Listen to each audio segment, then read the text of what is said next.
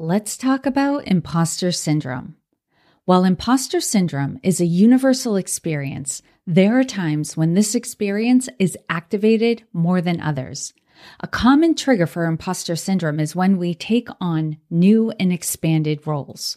There's excitement at first, and then the potential for doubting yourself will creep in. Imposter syndrome and the reactions women often have to it, over-preparing or withdrawing, can hobble women just as they are given the opportunity to make a greater impact.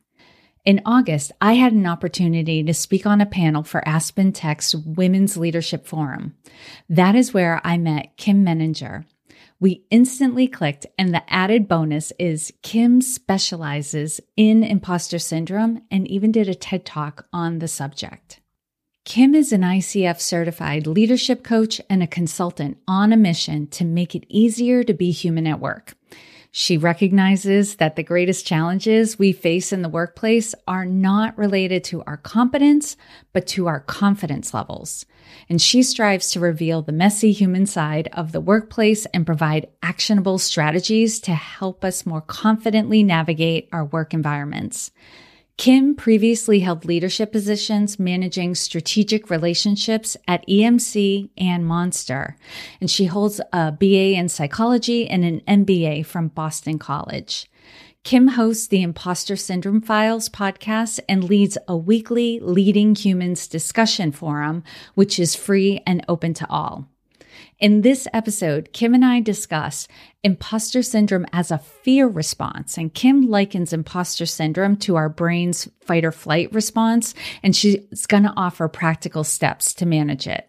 We talked about how everyone experiences imposter syndrome, but men and women tend to respond in different ways. The importance of recognizing individual triggers and patterns that activate imposter syndrome, and how to approach your work in a way that prevents over-preparation or withdrawal. And lastly, giving yourself space and grace when taking on a new role. If you are new to the Women Taking the Lead podcast, hello and welcome. I'm Jody Flynn, the CEO and founder of Women Taking the Lead, a leadership development company that works with individuals, allies, and organizations to create gender parity by attracting, developing, and successfully promoting more women into senior levels of leadership. My goal is for the podcast to be a valuable resource for you and others in your organization to grow in your leadership. If we are not already connected on LinkedIn, please send me an invitation to connect. You can find me directly at linkedin.com/in/Jody Flynn, or you can search on the platform for Jody Flynn. I am very active on LinkedIn, so I should be at or near the top of the search results. Be sure to add a note to the invitation letting me know you're a listener of the podcast. I would love to connect with you and get to know you better. Now, let's bring Kim on. Welcome to the Women Taking the Lead podcast, Kim. Thank you so much, Jody. I can't wait for this conversation. I'm so glad we finally had an opportunity to record this. We met some time ago. You know, I talked about that in the intro, and it was like click magic. And I was like, oh my goodness, this would be great to have Kim on the podcast. So I've introduced you to everyone. They've gotten kind of the highlights of your career and work that you're doing. But before we dive more into your work, tell us a little bit more about what you have going on outside of the work you do. Well, most recently, I just actually came back from a trip to New Orleans over the weekend. So this was my first time visiting the city. It was so much fun. My family and I went, and we are on I should say I am, and I'm dragging the rest of my family along with me on a personal mission to see all 50 states. So I'm trying to, pace myself through all of the different states. And that was my way of seeing Louisiana. Oh, I love that. And every state has something that you just have to see. I remember a friend telling me years ago, like, I want to travel internationally, but there are so many things to see right in our own country that I really want to check those boxes too. Yes, exactly. I feel the same way. There's just not enough time to see everything you want to see. No, there never is. You just have to do your best, take it in, be present, and enjoy things while you're there. I love that. So let's talk about, I'm dying to talk about the work that you focus on, particularly imposter syndrome. So tell us a little bit about how you got on that particular area and what that looks like for you in your business. Yeah, thank you for the question. I have had a lifelong relationship with imposter syndrome, at least in my adult life. I studied psychology as an undergrad, so I was introduced to the concept many, many years ago. So in some ways, that was a benefit because I knew it when it came to me, when I had that experience in high tech. And so I stumbled into the high tech industry couple years out of college when I decided not to go into a PhD program for psychology. And I was just hit in the face with this feeling of, I don't know enough. I am surrounded by all of these really smart technical people. They're speaking a language I don't understand. I would sit in meetings and feel like I was one question away from the whole house of cards collapsing. So the anxiety was really, really intense. And it lasted for quite a long time before I started to get more comfortable, find strategies for how to manage it. And so when I started my own business about 12 years ago now, I was very determined to be the resource to women that I didn't have during my time in the tech, the tech phase of my career. And so much of what we face as challenges in the workplace is kind of rooted in that self-doubt and that mindset piece of, I'm not good enough. There's been a huge mistake. Someone's going to find out that I don't belong in this role. And so that's where so much of my attention has been over the past number of years. And I would say in the work that I do as well, like, sure, there is some skill development that's done, but the biggest piece of it is mindset. Because if you don't believe in yourself, if you don't have the right mindset, you can have all the skills and you will still struggle. And Kim, you had shared, I don't know if it was during the panel that we were on or in one of the conversations we had after that, about how you had an epiphany that helped to resolve some of that imposter syndrome, where I think it was somebody pointed out to you how valuable it was what you brought to the table. Like, we don't need, we don't need you to have the same skills as everyone else. Tell us a little bit about that. Cause I think that is like, that's almost like the balloon that needs to get burst, that conception that like, I need to be like everybody else. Yes. And that was the heart of my TEDx talk that I did last year, because I was sitting in these meetings, as I mentioned, and I just couldn't stop thinking about how much I didn't know. I wasn't thinking about what I did know. And so I decided I need to solve this problem. I just need to fix this because I can't live like this any longer. And my first thought was, and I think a lot of women can relate to this because we like the definitive textbook for anything we don't know, right? So my thought was, I'll just go back to school. I'll get a master's in engineering and I'll be able to speak their language. Simple as that, right? I want to pause right there, Kim, because I just want to put this out there. How many of us think we need another degree, another certification, not because it would be a really good stepping stone in our career to get where we want to go, but really just so we feel better about our own competencies. Okay, continue, Kim. You're so right, Jody. It feels like, oh, if I just get one more credential, right? Just one more set of letters after my name, then I'll suddenly feel confident and legitimate in the role that I hold. And, I took 3 courses before I realized that was not the right path for me. And my plan B was to reach out to the head of engineering. He was probably 7 levels above me at this point, but I sat down with him and I said, pretty vulnerably, sometimes I feel like I'm in over my head in these meetings. Do you think I should get an engineering degree if I want to advance my career here? And he kind of looked at me funny. He's like, engineering degree? You don't need an engineering degree. You're surrounded by engineers. He said, you need to have a technical conversation. Bring a technical person into the room with you. You don't need to know everything. You just need to know what you don't know and build relationships with people who have those skills. And that was the epiphany for me, because when I walked out of that room, I immediately thought to myself, you know what? not in my resume, not in any interview I've had, not in a single conversation I have had with one of my colleagues have I ever positioned myself as a technical person.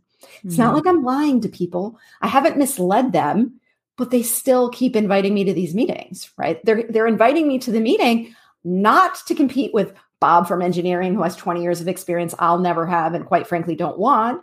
They're inviting me because of the lens that I bring. I was a relationship manager. My job was to represent the business and the partnership. And as soon as I could make that shift and think about what I did have to offer, not what I didn't have to offer or the ways in which I didn't measure up to the people around me, then I could focus and show up with confidence. Right. Because then you have the realization like, oh, I have a skill that they don't. They need me. Like exactly. I'm an important person here. I love that. And I love that story because sometimes we need that moment of clarity of like, it isn't about the experience I don't have or the credential I don't have or the degree or particular knowledge. It's about what do I bring to this table? How do I add value? And starting from there. So we're going to pivot a little bit, but I have to admit there's this, I have a recording that's going through my head right now because I'm going to admit it. I'm re-listening to the Binge Mode Harry Potter podcast.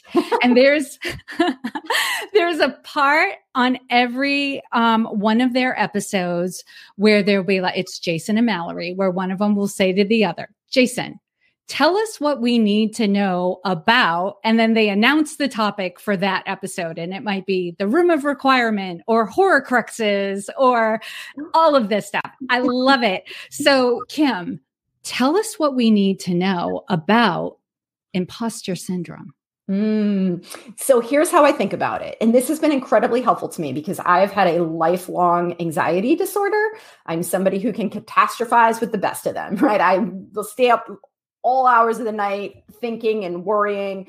So even though imposter syndrome is not a diagnosable condition, it is not a recognized medical disorder or psychiatric disorder, it comes with a lot of anxiety. That fear that I'm going to be found out, that fear that I'm a fraud is very anxiety provoking. And so I have found it helpful to think of imposter syndrome as just another very natural human fear response. So in the same way that our brains are wired to detect the threat of a physical predator in our midst, right? We are wired to detect things like rejection, failure, and humiliation. Our brains have not evolved to a level where we can make a good distinction between those. Mm-hmm. So when we find ourselves fearing the kinds of things that we fear with imposter syndrome, it activates our fight or flight response. So I have had women tell me repeatedly things like, I don't know what happens to me. It's like I get into this room and I lose my ability to form a coherent thought. I can't articulate what I want to say.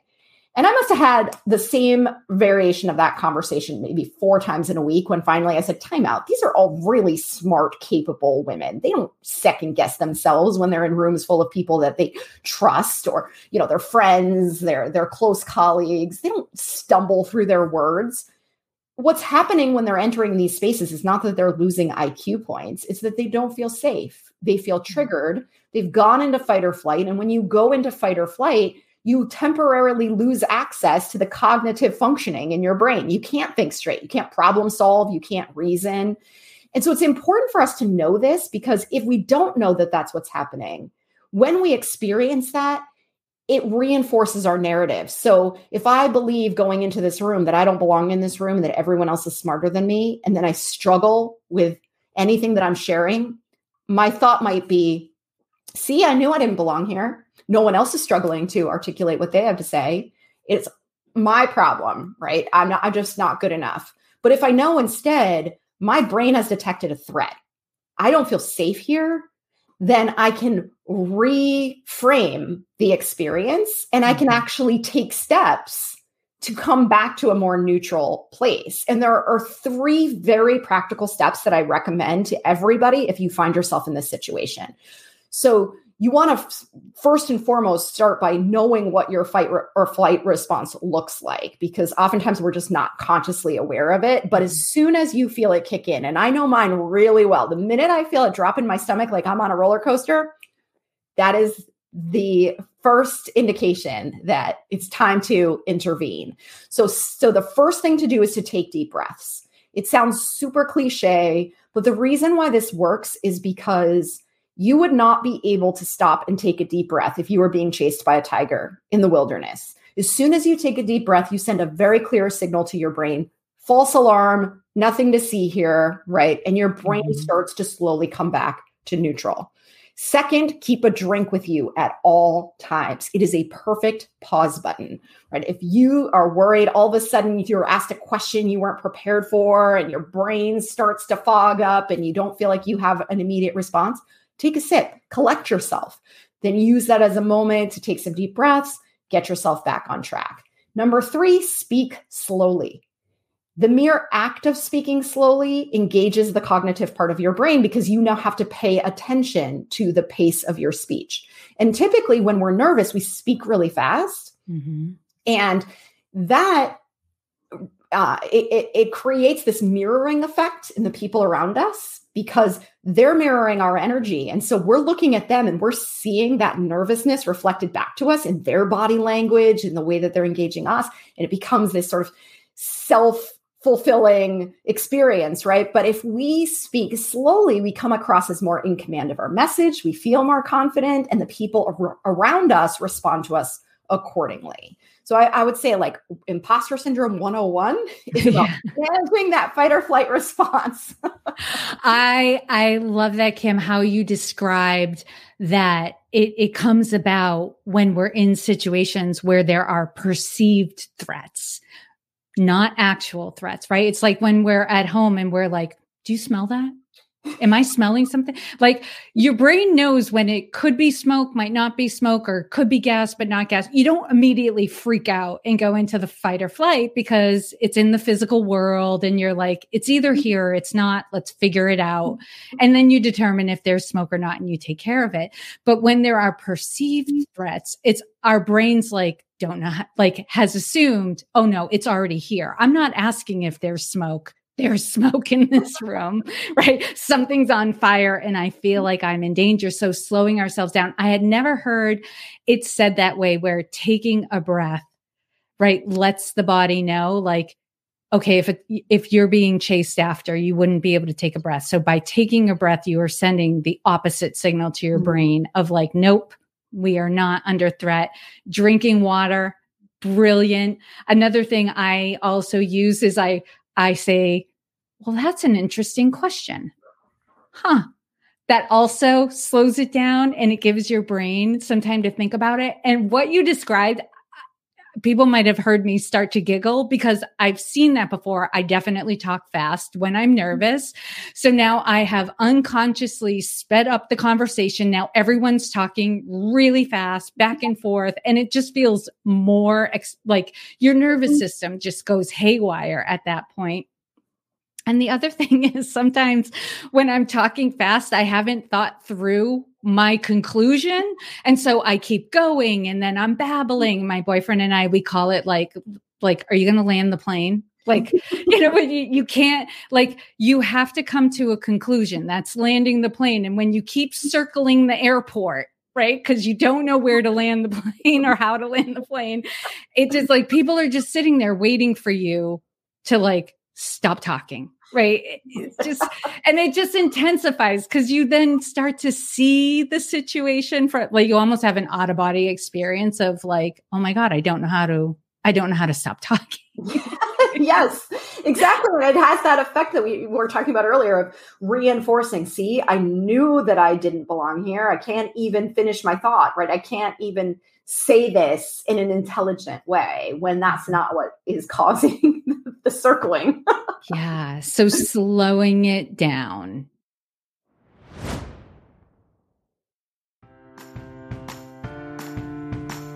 Mental fitness is your capacity to respond to life's challenges with a positive rather than a negative mindset. What diminishes your mental fitness is internal saboteurs. Saboteurs are the voices in your head that generate negative emotions in the way you handle life's everyday challenges. They represent automated patterns in your mind for how to think, feel, and respond. They cause all of your stress, anxiety, self-doubt, frustration, restlessness, and unhappiness. There are 10 different saboteurs, but not everyone is impacted by the same ones. There's a combination of 2 to 4 saboteurs that are likely more familiar to you. Are you curious to know which saboteurs are impacting your performance, wellness, and relationships, and how they do so? To take the saboteur assessment, go to positiveintelligence.com/saboteurs.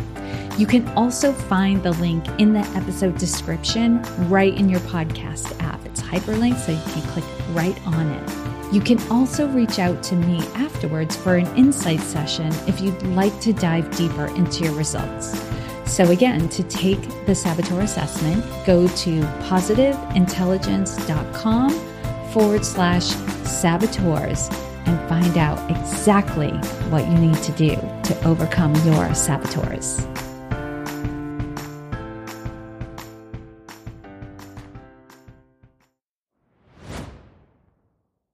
You mentioned just being in a room where you feel a little out of your league. Are there any other trends with your clients where like these types of situations tend to be triggering? So just be aware of it going in, and maybe are there things you can do before you even go into the situation to prepare yourself? Yeah, I'm glad you said that, because I always think of everything as having a before, during, and after. We always tend to think about things in the during moment, right? But there's a lot we can do beforehand to try to minimize some of these threats and just anxiety-provoking situations. So I always recommend that you pay attention, just observe for a while. What are the things that activate your nervous system in this way? Because it's going to be different for everyone. And once you have a sense of the patterns and the trends there, then you can start to think about, how do I manage my individual triggers? You can't really manage imposter syndrome at the top level because you can't get your arms around it. What you can do is recognize what feeds it and then really try to address those. So some of the common themes that I see is around preparation, especially when it comes to women. We never feel adequately prepared. We set an expectation for ourselves that we need to be able to answer every possible question that might be asked. And unfortunately, it's not like school. It's not like school where because boundaries have been established around what you're expected to know. You could go into that room and people could ask you a question entirely out of left field. So instead of trying to prepare for everything, think about what you're most afraid of and have a plan for that, right? So someday you're going to be asked a question you don't have the answer to. What will you do then?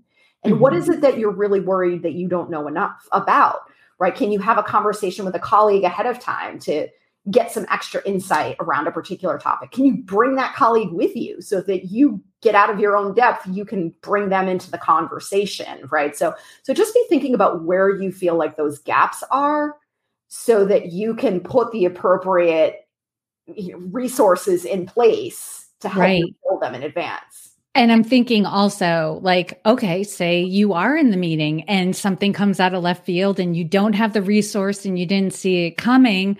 You can also say, that's a great question. I'm going to look that up, right? Because if you knew that question was going to be asked, you'd be prepared for it. People understand, like, oh, if I ask something out of left field and they didn't know this was going to be a topic of conversation, everybody has a little bit of space that, okay, yeah, we're going to need more time to pull some information together to get the answer to this question. Yeah. And I always think about it as going on offense rather than defense. So a lot of times what people are responding to is not that we don't know the answer. It's the way that we respond to not knowing the answer. So there's a big difference between saying something like, oh my gosh, I'm so sorry. I know I should know the answer to this question, right?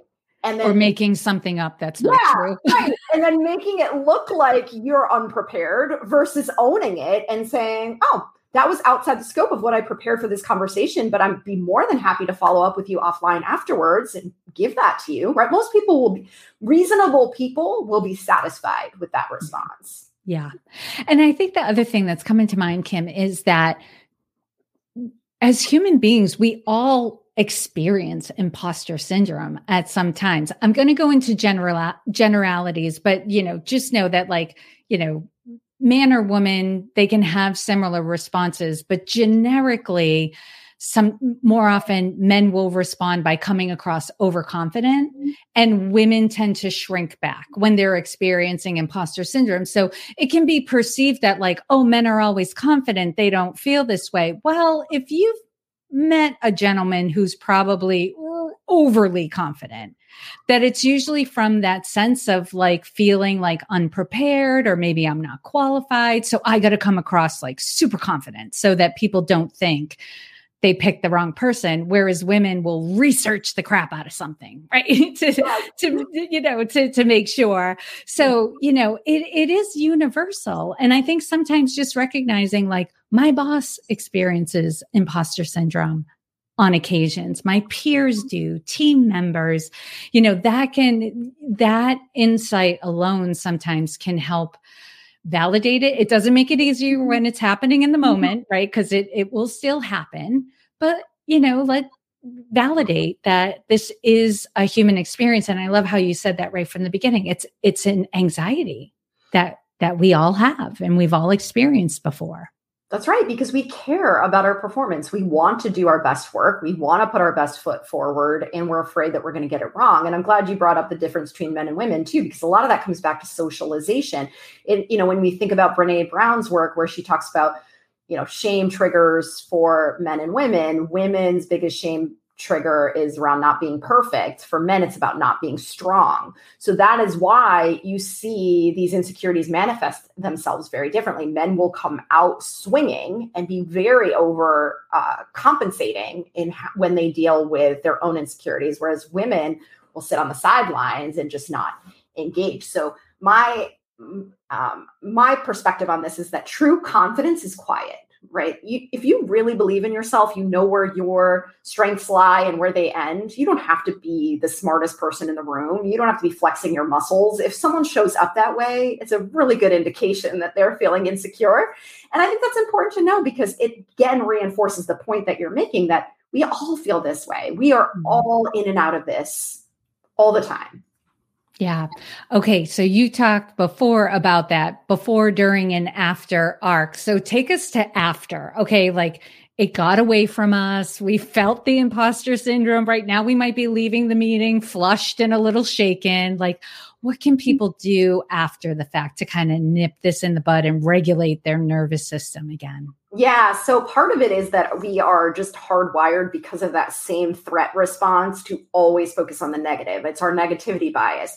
So it's the same way that when we were in school, if you came home with a 98% on a test, you were going to go to that 2%, and that's where all of your attention will be.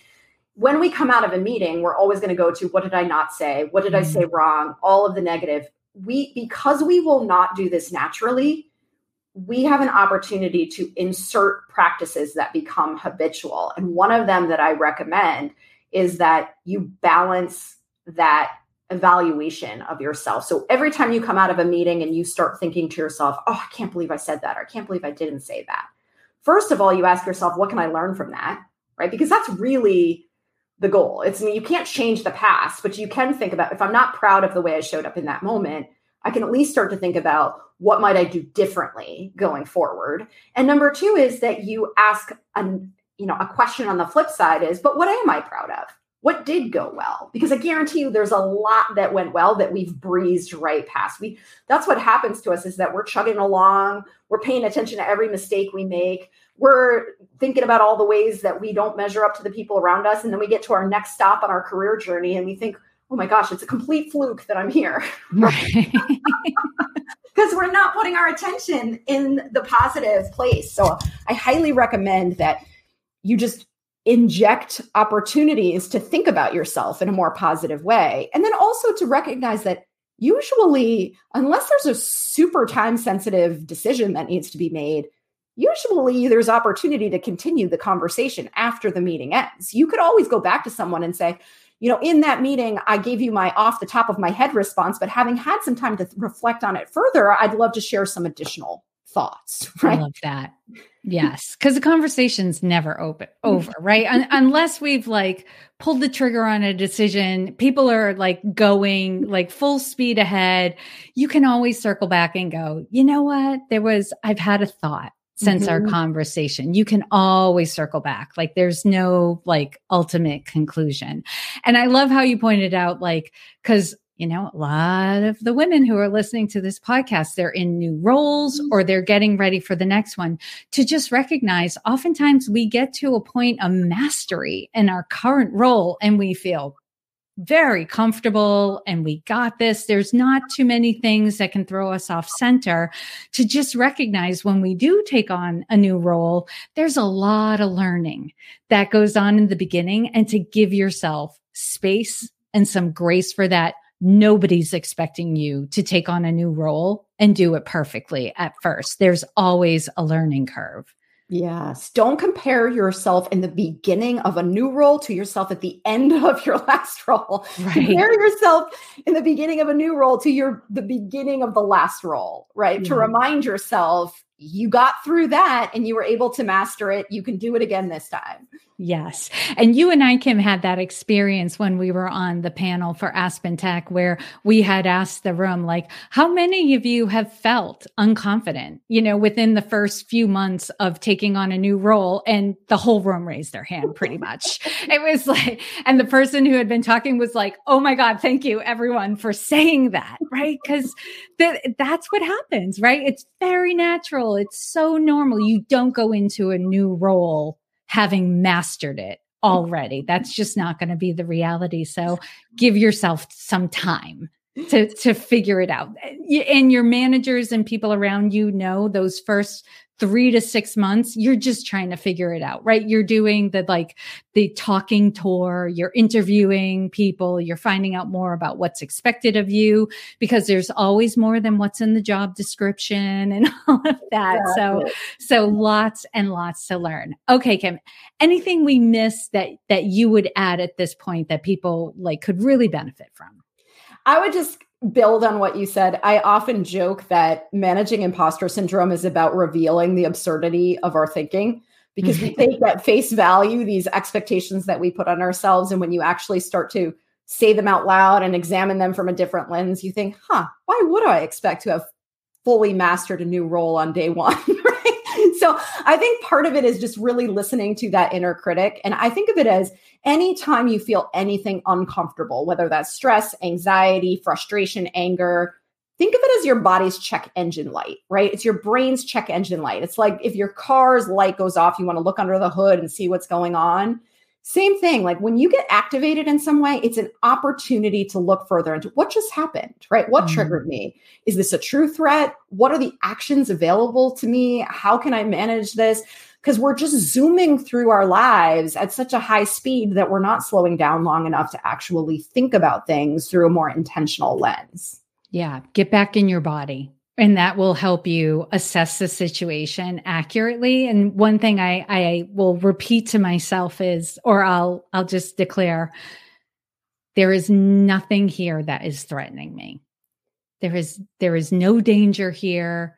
And that helps my mind and my nervous system calm down. Because I recognize, like, if my nervous system is amping up or I'm feeling negative emotions, like I am perceiving a threat and it's probably not real. It's just my mind getting out of control. So sometimes, just like you said, like that breath and drinking the water helps you get back in the moment, back in your body, gives you some space to recognize, like, oh, okay, I got caught up in this moment. Kim, it has been incredible talking to you. I knew you would bring tons and tons of value. And those who are listening are going to want to find you and connect with you and delve more deeply into your work. So where can people find you? So the two places I would recommend are my website, which is kimmeninger.com. That's where my podcast is. That's where other resources for imposter syndrome live. And I would love to connect with anybody on LinkedIn. I share a lot of content from the people I follow related to the themes that we've been talking about. And I'm always open to growing my network. Yes. And yeah, so anyone listening, definitely connect with her. And I'm also going to include her TED Talk in the show notes and the description of the podcast. So you can just scroll down and you will find her website, her LinkedIn profile, and her TED Talk. Easy access for you to connect with Kim because she's incredible. And Kim, thank you so much for taking the time to inspire and enlighten us. We are all better for having met you. Thank you, Jody. That means so much to me. I'm so grateful that we share this mission and really thankful to you for the work you're doing too. Thank you so much for listening to Women Taking the Lead. If you are not yet subscribed to the podcast, hit the follow button or subscribe button so you don't miss out on the upcoming episodes. And if you know of other women and men who can benefit from this episode, please share it with them. Most new discoveries come from our friends, family, and colleagues. Be that person for others. And as always, I hope this was of value to you, and here's to your success.